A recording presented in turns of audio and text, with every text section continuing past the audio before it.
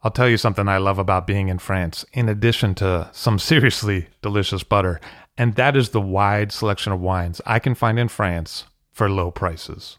It can be much more difficult to source those same bottles back in the States, and that's why I love to buy wines out of France with Ideal Wine.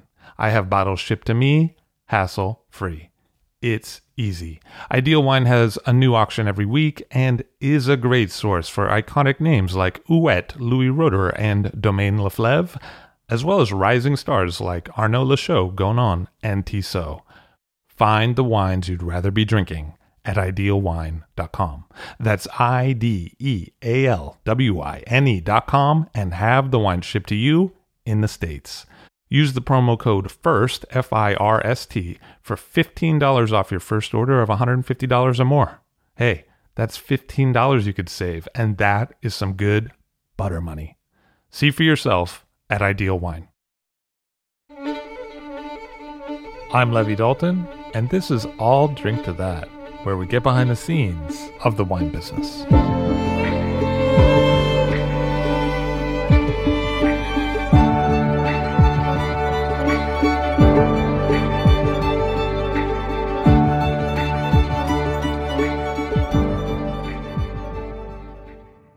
Jim Clendenen is here today. Hello, sir. How are you? I'm great, Levy. Nice to be here. One of the real legends of California winemaking, especially Southern California winemaking. Somebody I've always looked up to, and the mind behind Avant Clément and also Clendenen Family Winery and Ishy de Bas. Hello. Hey, great to be here. So you started, you got out of the law track in the 70s, and you decided after a trip to Europe to maybe throw your hat in the winemaking ring. How did it all really happen? You know, it was a really chaotic time in the 70s, as you well know, emotionally and politically. And I was a great student when I was young in Ohio. I moved to California. It became more and more difficult through the late 60s to actually care that much about school. And there was a lot going on. And so I went to UC Santa Barbara. That was pretty much all that my parents would pay for, state school system, nothing else. And did well there and graduated in a pre-law degree, but was just pretty much done with my idea of attending class and going to class. And the concept of being a law student was something that was quite difficult. So I took a year, as you mentioned, in Europe in 1974 and went to 18 countries, but spent quite a bit of time in France, Spain, Italy, and in wine regions.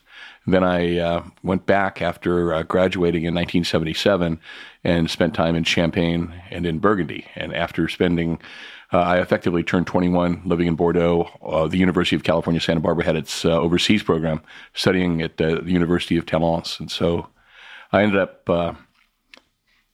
coming back after the 77 trip thinking that I could actually make a living in the wine business when I saw people in Burgundy. In Bordeaux, you can't unless you're a Duke, Count, Baron, or Prince. It's not going to happen. In Burgundy, if you have a tractor, 3 rows of vines, and a room for 20 or 30 barrels in your basement, you can be as powerful as anybody in the area. So I applied to law school, won law school, Bolt Hall at Berkeley, and I was late in my application. They didn't accept me, and I started dragging hose and worked for Zaca Mesa Winery in California. And then around the world, I went to Australia and did 2 vintages there, one in the Hunter Valley, one in the Goulburn Valley. And then I ended up in Burgundy, where I learned that everything else I'd learned had been a waste of time, and my life was going to be not loosely but accurately based on a Burgundian model. And what was that experience at Zaca Mesa like? You know, it was a real think tank for California wines. You know, we did experiments with open top fermentation, whole cluster fermentation. You know, everything we read about, we could do. We weren't selling the wines. The wines that we were selling were made in a much more commercial fashion. But there was Ken Brown, who was the winemaker there, and then later on became involved with the Mondavi Group at Byron. Bob Lindquist, who does Cupé, who's doing a sensational job.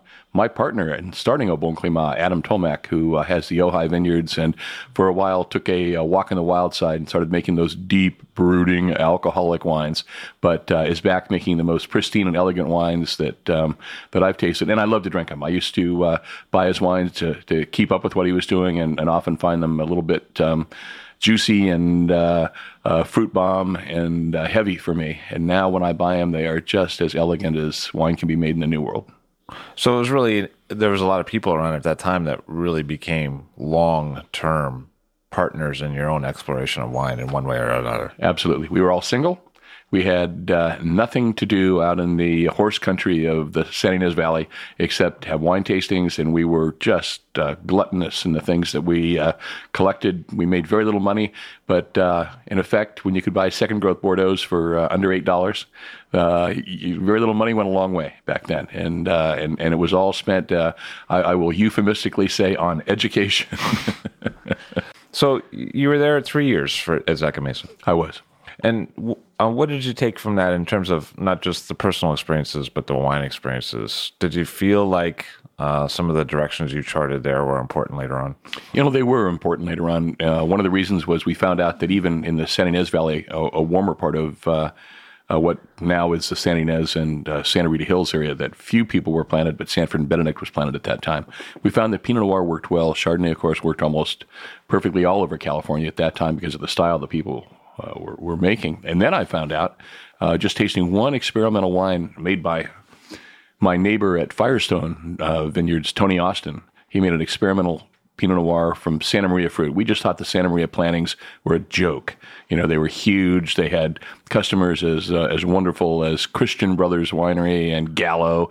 It was just a lost place to grow grapes. And of course, that's where I'm centered now. And after tasting that wine, I said, wow, more acidity, more brightness, more Burgundian nuance. This is the kind of thing I'm looking for. And so that's just up the road from Zaca Mesa. You continue up Foxen Canyon Road, you end up in the Santa Maria Valley, and there we stay. It's really a remarkable area as far as I'm concerned to grow grapes. And at the time, Napa was kind of king in terms of California. Is that true? I mean, absolutely. People are a little more focused a little further north in California. Yeah, it was Sinapa Noma Mendocino, or whatever it was. Yeah. So it was interesting because after we started having our first successes, Zaca Mesa was a really regular winner at the gold medal circuit. Mondavi came down and bought fully a third of the planted vineyards in Santa Barbara County, and Beringer wasn't long behind. And so effectively, all of those early plantings that didn't have homes then became, in the beginning, the most important sources for cool climate grapes for the Mondavi Corporation, for or Mondavi Family Vineyards, for Beringer, for Kendall Jackson. They came into the area too. And the thing that was most negative was that the reputation that we had built up was then completely collapsed during the subsequent economic downturns. And all of a sudden you had a Meridian Chardonnay that was put out by the Beringer Group that was the same price as a Bon Climat. And then when the economy got rough, it was $4.99 instead of $15.99. And the first sacrificial lamb in all their organizations, they wouldn't risk the reputation of Napa or Sonoma, the places that they were long known for. And even though these were the areas we'd all identified as the greatest grape producing regions for Pinot Noir and Chardonnay, as far as I'm concerned. And still, you can have your Sonoma Mountain and some of these rough and tumble, short growing season, but hot weather kind of places. And if you like them, that's wonderful. And if I find, Ross Cobb, elegant winemaker, making elegant wines, I think that's wonderful. When I find somebody making a 15% alcohol wine from a cool climate vineyard, because it's so cool. Some years we're going to have to make champagne. Oh, but look, we just made a wine with 15.5 alcohol. 10 years in a row, it's just it's a different orientation towards effectively controlling what you're trying to do, vintage in and vintage out. And you did go to Burgundy, and one of the things that I really find interesting about you is how you keep up with that. I always see you every year at Le Palais. I can't think of another winemaker that I always see, American winemaker that I always see at Le Palais. It seems like Burgundy has always been a fascination for you. It has. How did that really get going? What were some of the early experiences? I was really blessed because my friend Mel Knox, who now is the American importer for Francois Frere barrels, began working with Becky Wasserman, who is well known as a courtier en vin. But in the beginning, what she was doing was selling Francois Frere barrels in America. Then she had a small partnership with Phil Diamond, a lawyer in San Francisco, and a number of other guys. It was called Diamond Wine Merchants. And she set out to begin selecting some wines. Then she got involved with Kermit Lynch. And all of a sudden, she was just all about finding great winemakers and identifying how they worked. So at that time, there were only about half a dozen of us that were asking people like Mel and Becky to find us jobs over there. There wasn't that much interest. I mean, The same Tony Austin who was around, when I was growing up in the San Ynez Valley, went over with Andrei Chelichev, and he came back not speaking French and only having things probably presented by marketing people instead of and translators instead of the grape growers, the vignerons themselves. Came back saying everything that they do in Burgundy and Bordeaux is just exactly like what we do in the San Ynez Valley. So I went over there and I came back and said, nothing that we do over here has any relationship to what they're doing over there. It was so crazy. If we wanted to use stems, instead of understanding that whole clusters were there for a reason, they would destem fruit in California and then chop the stems up and pump it through their must lines. And so they'd have macerated, chopped vegetable matter in their fermenters and wonder why they didn't get the same character that, say, Domaine Dujac or Romani Conti got with their whole cluster fermentation. It's just funny how things get translated. I remember when Michael Benedict, a very serious winemaker, but not a very effective winemaker at that stage in his career, had red wines spending the winter going through malolactic fermentation in open top tanks, some years not even with plastic over the top. And he asked me if the surface growth that developed in his winery was something that I discovered happening in Burgundy. And I, of course, said, well, no, as soon as the open top fermenter is finished fermenting, the juice gets taken off and put into barrels. And if they don't have enough barrels, it gets taken off and put into enamel tanks. But everything's topped up all the time. You would never see someone leaving their wine in a open top container like this. And he'd been doing it for 3 years just because he saw they had open top containers and never bothered to ask where the wine went afterwards. And it's just the simple kinds of things that working on a property, which I did with the Domaine Duc de Magenta, and also with Claude Labousse. Those places gave me hands-on experience and visual verification of what I was doing. And because I could speak French, I was in the cellar. My partner Adam was with me, and because he couldn't speak French, he was picking grapes with these little Portuguese ladies who were like locusts. Keeping up with them was a chore for Adam, that's for sure. And so who were kind of like, besides Becky, other people that really stood out for you on the Burgundy sojourn? I had a wonderful opportunity, and I've just talked about this recently, and Becky can't remember it, and so there's nothing I can say about it because I was talking with Jay McInerney when he was writing an article about me recently, and so he called Becky and said, Becky, did Jim write this catalog? And she goes, well, I don't remember. And so what she asked me to do after I finished my harvest was to go around to all of her growers and interview them and find out what they did as far as barrel utilization. No way. For village. It was fantastic. She gave me a That's Ducheville the best thing ever for you. A free place to stay and access to all these people to find out what they did. And just to ask them methodology questions? Exactly. Of the top growers? And so I went to my God. Everybody that she handled and knew concretely exactly what they were doing. Now, it was supposed to be turned into a dossier that she could give to the people that were buying the wines to understand winemaking. And I think in the end, a lot of Burgundians have this feeling, and that is, why are you so concerned about how I make the wine? If you like my wine and appreciate its style and balance, this is wonderful. How I make my wine is my business. And I remember when Dominique said that to a big crowd up at the International, Dominique Lafont, at the International Pinot Noir celebration, and they're all going, asshole, and it's true. How he does it is his business. And every year it may change or it may not change. I have to tell you that there was no magic in any recipe that Henri Jaillet had for his wine. He had a wife, Marcel, who was an extraordinary farmer, directed a team of people that did meticulous work better than anybody else in Vosne Romanée, and that's the reason the wines were so good. And then Henri's winemaking with the cold maceration would happen naturally. It wasn't enforced. It wasn't a technique. He had cold concrete tanks. It took 4 days for the must to warm up enough to begin fermenting. And it just is the way it happened. And when you tasted his wine in barrel, you never found a bubble out of place. You never smelled a whiff of, wow, that's a little bit funky and reductive. It should be taken care of. You never tasted anything out of place. Everything corresponded.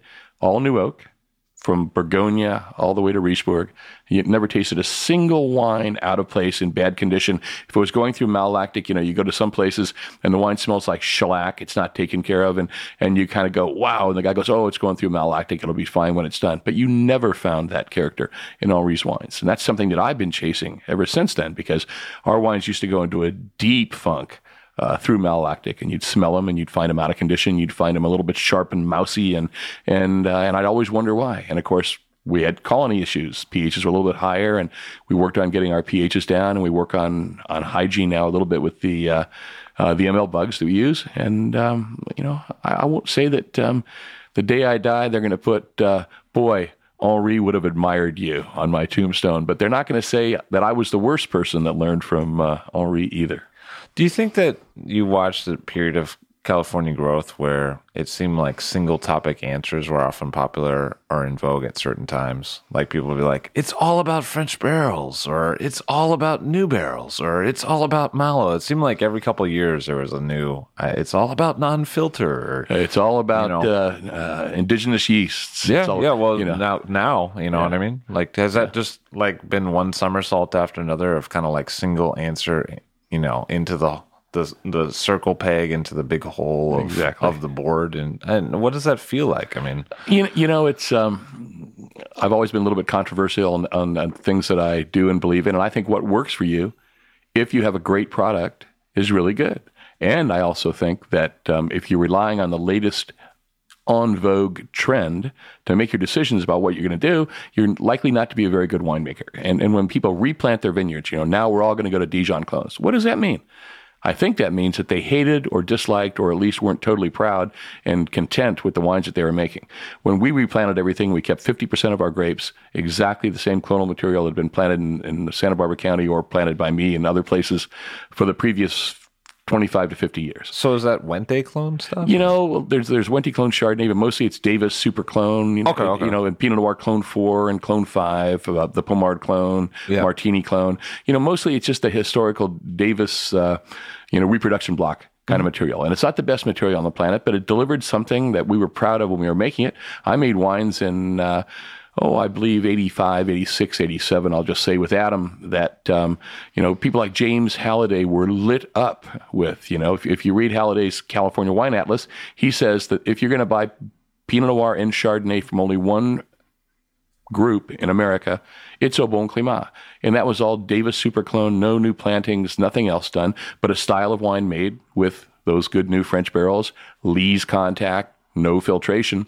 And, we had a litany of things that we did. And, if people would mimic us or we would mimic somebody else, and it was very funny for me when somebody would say, barrel fermented, put through malolactic, Surly, bottled without filtration, and give me a wine that tasted like a sweet innocuous California Chardonnay. Didn't taste anything like Burgundy at all. And you realize that his interpretation of what he did in barrel fermentation versus what we did, probably a little different. We probably didn't settle before we went to barrel. He might have had totally clean juice. Who knows? But when you give me a wine and I don't tell anything about it from what I smell or taste until the winemaker tells me, it's a little bit like going into a modern art museum and having somebody walk up and tell you why this painting that you just hated 5 minutes before is really great. And if that's the way you appreciate art or movies after somebody else tells you about them, then that's not the way I make wine. That's for sure.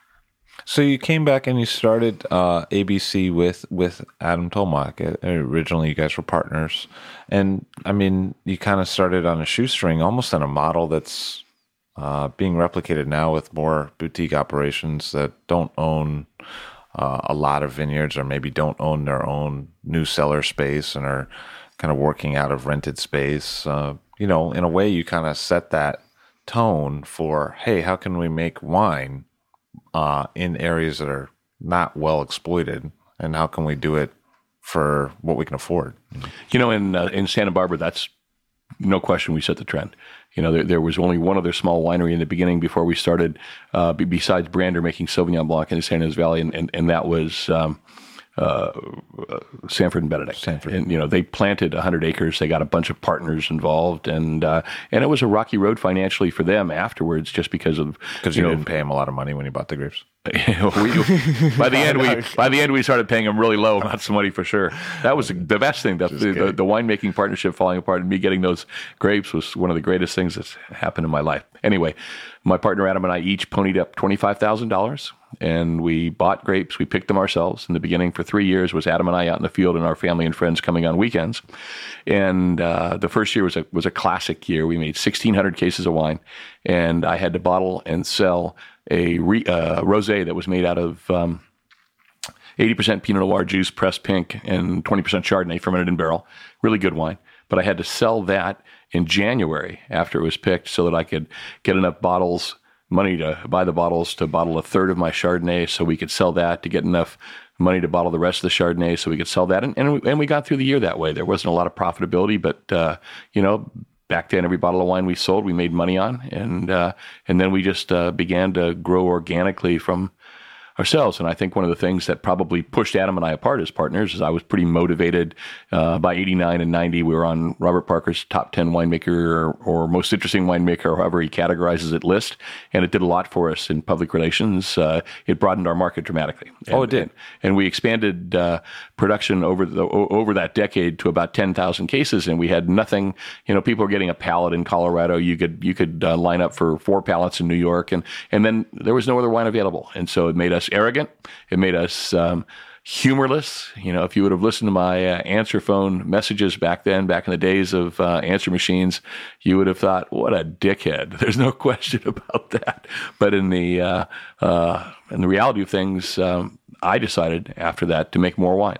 And I think Adam was much more comfortable staying. If ABC would have stayed the size we were at about 10,000 cases, and I think, he's making between 5,000 and 10,000 cases at Ojai now on his own. And so, at one point in the huge 2009 harvest, I crushed over 60,000 cases of grapes because I can't say no.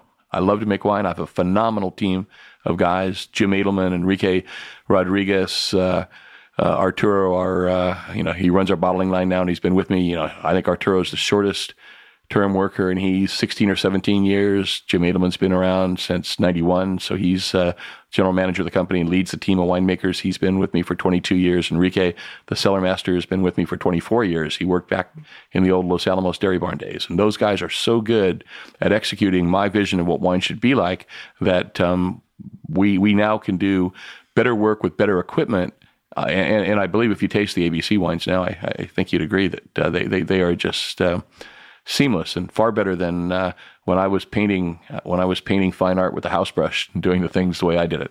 Well, I mean, I've always liked the wines, and I've also always been impressed by how well they age. I mean, some of those examples of Chardonnay from the early 90s have really been wonderful. Thanks. I mean, it's not often remarked upon, at least not in circles that I travel in, but when bottles have been open, I've really enjoyed them. And that's part of the reason, we wanted to have you on the show, was actually, I mean, it's not so many New World wines that I have a long track record of liking. Yours are certainly part of it. And something else that's also been impressive to me is that although you started on kind of a Burgundian axis, you were really willing to just go where the curiosity took you with different grape varieties, whether it be Torrell de Go, whether it be, something from Italy, whether it be Rafosco, whether it be Aleatico. You're willing to make those wines. And you're also willing to make the restaurant connection, like really work with sommeliers and be like, hey, what do you need? Maybe we could make you a house cuvee in a way that was approachable during a period of time when a lot of California winemaking felt like you had to queue up on the waiting list. You went the opposite way, like where it was like, hey, we're a cold cab. You can get in line. Maybe you don't get any this year. You came out and said, hey, what can we make that you can pour by the glass? It was like the opposite. That was my Jim Clendenen experience. Yeah, which is great. It was kind of an interesting way that the whole Italian project started.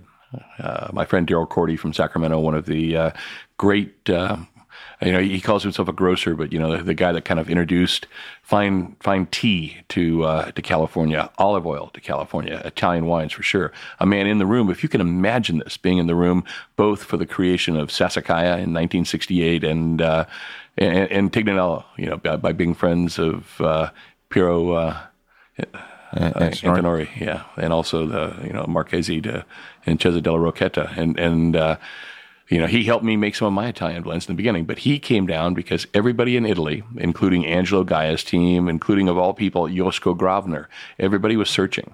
And what they were searching for was how to make an international style of wine that would be respected all over the world. They all wanted to be, the next Dagenot in Sauvignon Blanc. They wanted to be the next, whatever, but they didn't want to be what they were. And so when I had all these great guys, Paolo Di Marchi, one of the greatest guys you'll ever meet in your life, come in and tell me they were experimenting with Cabernet. They wanted to make it like, Napa did, and they were experimenting with Chardonnay, and they wanted to make it like I did, which was really a Burgundian model, but they couldn't go to Burgundy and get the same kind of reinforcement about what they were doing and whether they were doing it correctly. And so I went the following year, and it was the first year that I went to Vinitaly in the late 80s, and I went over and I asked, what grapes are you giving up? So I fell in love with Nebbiolo, which is the dirtiest, wartiest, most wretched grape on the planet. And just when you drink a great one, you know you've had a soul-enriching experience. And then Tokai Friulano, we began to work with grapes from all over Italy. And at one point, I had 13 different varieties that I was making and selling. I was competing with myself because nobody was buying American-made Italian varieties.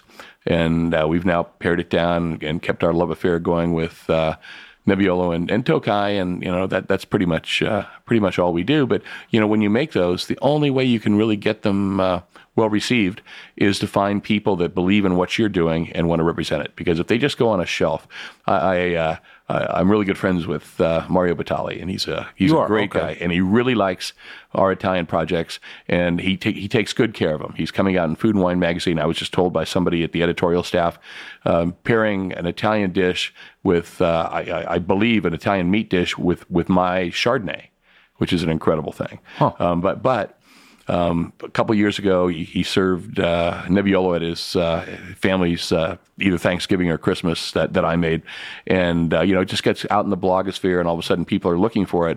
But I asked him one time, and sometimes Joe and I talk business, Joe Bastianich all the time too. Sure. But I asked him one time if I could have my wine in Italy. Wouldn't that be wonderful? Wouldn't it be a great reference point? Well, I walked into Italy and I couldn't even find Joe Bastianich's wine.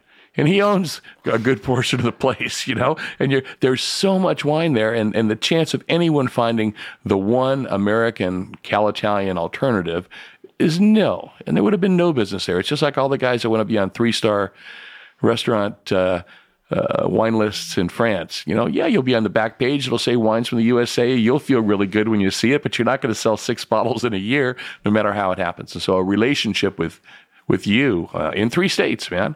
You've helped me in Massachusetts, Florida, New York, and then finding something that you can believe in, that you can support. That's the nature of the way I want to do business. I can't meet and hug every sommelier in America, and I can't meet and hug any guy wearing a suit for a large distribution company that works for me. It's just an amazing thing. If I'm in the car with them, they like me and respect me, and the next day there's somebody in the car with them. And so to sell your wine in this kind of environment, the choices that we made to ally ourselves with the Daniel Boulud's and the Emerald Lagasse's and the Joachim Fleischhaus of the world. It has for years. Yeah, it's really, really good. And how have you seen that market change over the years? You've kind of been in a driver's seat for one aspect of California wine for a long time. Yeah, and there are other people that are really clever. Obviously Kevin O'Connor would be a great example with his partner Matt. Who's that? I'm sorry. Kevin was the sommelier at Spago. Oh, and okay. They now have Lioco. Oh, sure. And so those wines are very hip now. Yeah, and every time that I am approached by somebody who wants to do a wine, I'll give you a great example. My friend Frank Stead, and Frank's down in Birmingham, phenomenal restaurateur. He's got 3 operations down there that are just truly the soul of a really vibrant, revitalized Birmingham, Alabama. And I make his Pinot Noir. I make a wine that has been as crazy as Nebbiolo and Nebbiolo and Barbera, not crazy, but I did one year, I did it to 80% Nebbiolo, 20% Fresa, if you can imagine, for a wine. And sometimes they were ugly, sometimes they were really fruity, and then we finally settled on pure Barbera. And a little bit more fruit driven, and I think his customers liked it a little bit more. I'm not sure he liked it personally a little bit more, but we made those wines, and there was a possibility of making Chardonnay.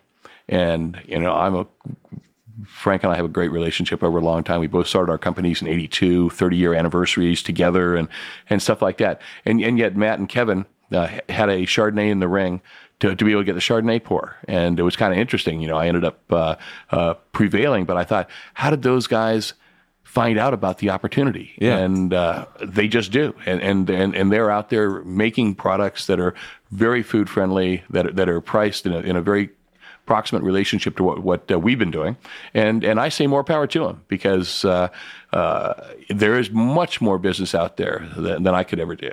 And as long as their heart's in the right place and they deliver really high quality product, then the chef and vintner relationship gets enhanced and nothing else. But I only use them as an example because, they basically came out of nowhere with a program in mind about how to execute something. And I always say that I don't believe it's possible to do what Adam and I did anymore, just because there's so much competition now. There's so much more product available from more players. I know people in Italy that would come over here and make a white wine for a restaurant group, and you have Aldo Sam, pouring me a totally delicious wine that he made with Gerhard Kracher, and a Gruner halfway across the world, and there is so much more of that going on. And, you see Rajat Par starting not only his own winery, but also his all over the place. Negociant business in France. Yeah. And it's great when you pull things together. It's much more complicated and there's much more competition in doing it. We've been lucky that the people that I began with, I'm a pretty loyal guy. And the people that I've begun with are really loyal people because they all could have saved $1 a bottle and kicked me out a long time ago. And that's what's wonderful. And, when you see Daniel Boulud's effusive smile, and he goes, "Jim, how did you get this one right?" When he's tasting the 2010 Chardonnay, which was it was a stellar bottling. It just turned out great. It was a great vintage for us. Like in Burgundy, it was a vintage of concentration, great acidity, and in the case of the Chardonnay, you can tell that he drinks it a lot, and he was just knocking it back, probably having a glass at some point with a friend, and all of a sudden, when he tasted the 2010, it lit him up. It was just great, and to have him reach out and contact me and just say I had the wine, it was great. I mean, there's a guy with a lot of time. Yeah, right, He's right. hanging around twiddling his thumbs, and it was a great thing for me. And that kind of affirmation isn't just the reason that I do those relationships. The real reason I do the relationships is we are by the glass Chardonnay because my name's on it, Danielle's name's on it, and his staff believes in it. And it just for a relationship in selling wine, it doesn't get any easier. It doesn't get any better. They order it because when it's gone, they want to replace it because it's got their name on it. And I don't have to go out and find 500 people to buy 5 cases. I can find 3 people to buy 2,500 cases. And that's an economy of scale that for an old, tired man like me has certain merit. No, it makes a lot of sense because also those relationships have continued over years. I mean, when I think of the length of the time that you've sold wine to Kat at Number 9 Park or the length of time that you sold wine to Danielle here in New York, I mean, those are long-term relationships. I've got, Roy Yamaguchi over 20 years, and I've got Emerald at 18, and I've got Joachim Splichal in L.A. and, various places around the world for 22 years. So it's been great for me. It has been. And I mean, do you find that the wines that you make are received differently in different parts of the United States? I very much do. And sometimes that's really frustrating. I mean, as one of your earliest markets, Massachusetts, it's such a funny thing to make exactly the style of wine that Massachusetts wine drinkers want to drink and then be lumped into the category of Californian wine that they don't want to drink without tasting it. And so the funniest thing happened this year, and I didn't see it coming. I go every year, and I play the poor cousin from the Appalachians. Hey, nice to see you. Why do you hate me so much? And this year, after Eric Asimov wrote that we were the best value in Chardonnay available in America. Yeah, I remember that. That's right. It was a really lovely thing that he did. And then and I talked to him about it last night at the Pole, and he was not to date this interview, but it is the day after the Pole, and we're not going to tell you which year, though. Okay. and he absolutely said no. He's going through all the things he was tasting, and he was looking at price points and stuff, and he wanted to say that. Well, they ran out of all the wine that they had in Massachusetts. Is that true? Because of Eric? Yeah. They never, ever, ever had enough wine. I always said, you used to buy this at a pallet at a time. Now you're buying it 14, 16, 18. What's going on? No way. 14, 16, 18 pallets? Wow. Cases. Oh, cases. Okay. I said, I see. I said, what if down? Yeah. I said, what if all of your customers ordered wine 1 week? You couldn't reorder. Yeah. And so after Eric had this in the paper, the New York Times, then all of a sudden everything was sold out. And they were silly enough. I won't say they were silly. They were motivated enough that they called and wanted to borrow wine from New York. And the New York distributor that I have is a very small distributor. They're wonderful. They do an extraordinary job for me, but it's not like they got a warehouse like M.S. Walker does, up in Massachusetts. But anyway, we finished the last year with the greatest sales in the history of Massachusetts because somebody told the citizens of Massachusetts that they should buy this wine, which has always been in Massachusetts. And for some reason, they listened and they tried the wine. And so the 9 flew out, the 10 flew out. And, it's a style of wine that I love. It's got no new oak. It's got a lovely lees component. It's not filtered. It's a year in barrel and all about acidity and perfume and bright stone fruit kind of character. It's not overwhelming. In fact, it's underwhelming in every kind of sense until you put the right food in your mouth, and maybe when you're on your second glass, it kind of strikes you about how much material there and texture and richness that's in the wine that's not evident from the beginning.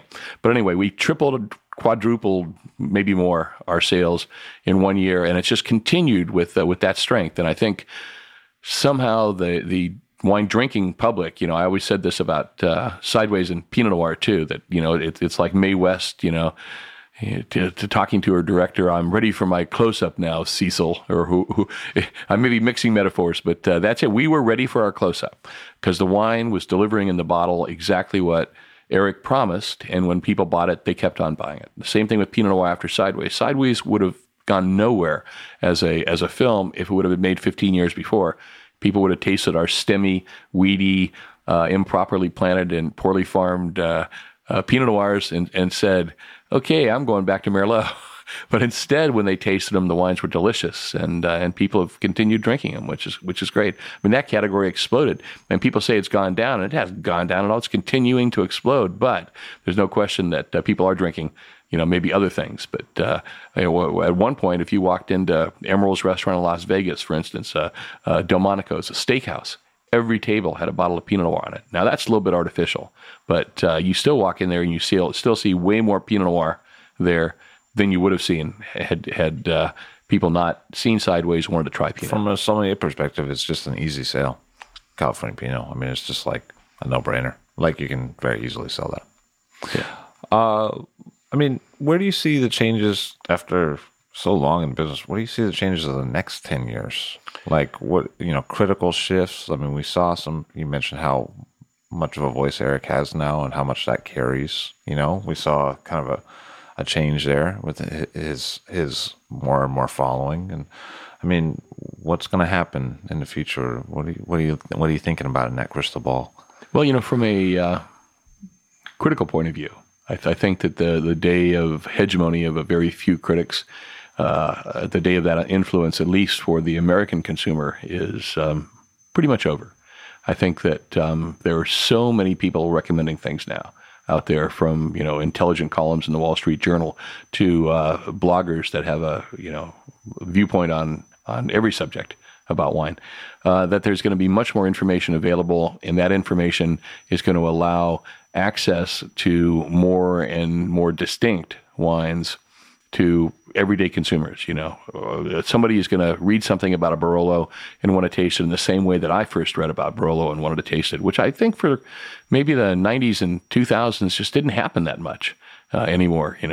I think that the pricing of expensive collectible Bordeaux has gone insane, and people just aren't going to be able to buy those wines. I'm really happy when I taste wines from 89 or wines from 82 or wines from 78 because, those wines have developed really nicely. And to imagine what the 2009s or 2010s are going to develop like with the investment that you have, when you're spending, $6,000 a case, for a box of wine to put it away. Now, there are other Bordeaux's that, because of the quality of what's going on, are getting better and better, and they have better consultants, and these are things that you can buy for $10 to $20 a bottle, and there'll be a lot of that drunk, and I think more and more of that drunk as they realize that the American market is looking for that instead of just looking for the collectible bottles. So I think that the direct-to-consumer possibilities of wine are very, very important. You remember that just 10 years ago, virtually all Bordeaux went to a English broker who then tried to find people in America to buy in different places. And now I think the next thing is going to be, the Chateau Margaux website. And people can go on and they can access their stuff from anywhere in the world, and then it'll just be shipped to them some way, because I think the Bordelais are tired of giving their money to other people, and they want to streamline it. I think that Burgundians are, it's tough for them, because they have so little wine, and there's so much demand on it once it's exposed. An example, like last night, there were people that maybe haven't drunk a Bruno Claire wine in their life.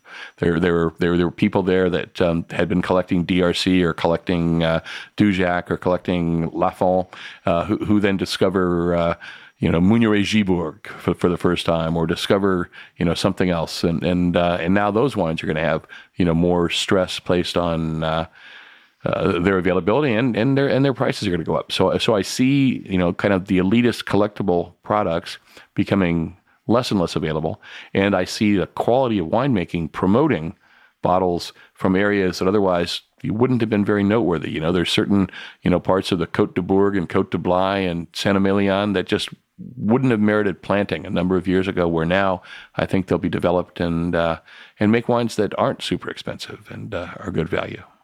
And what about yourself? Do you have some new projects on the horizon?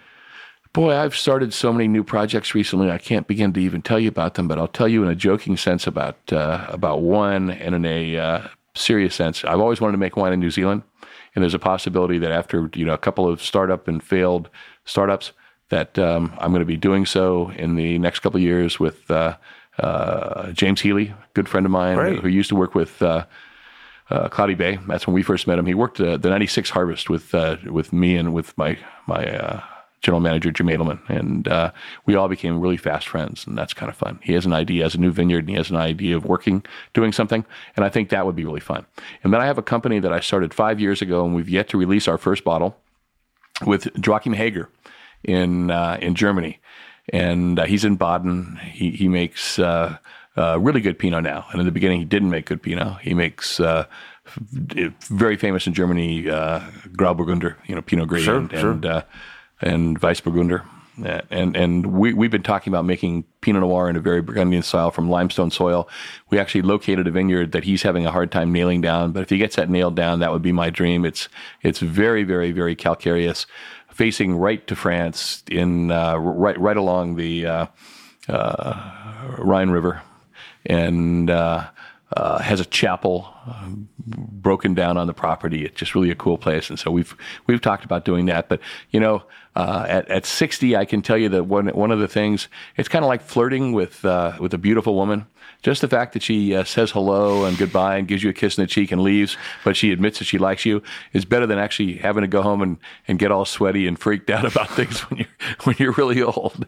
And so you're not really. Come on. Anyway, but I'm thinking about that with these businesses. Even if they don't come to fruition, they're really close friends that have interesting ideas. And this is what I'm talking about the development, because it's really hard for Joachim Hager to sell his wines in America, because he can't find a distributor to focus on them, because they're a style of wine that everyone in every restaurant in Germany drinks. He makes a massive amount of wine, and he's incredibly successful. He won this year both Goe Mio, very important in their region, and there's another magazine that has the best portfolio in Germany kind of thing. It's never been won by the same guy for red and for white, and from both those publications. And he won it this year, and it's an incredible amount of recognition for him.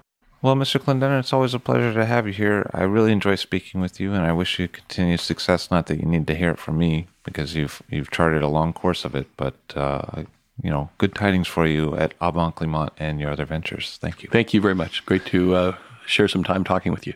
The one and only Jim Clendenen. Thank you very much.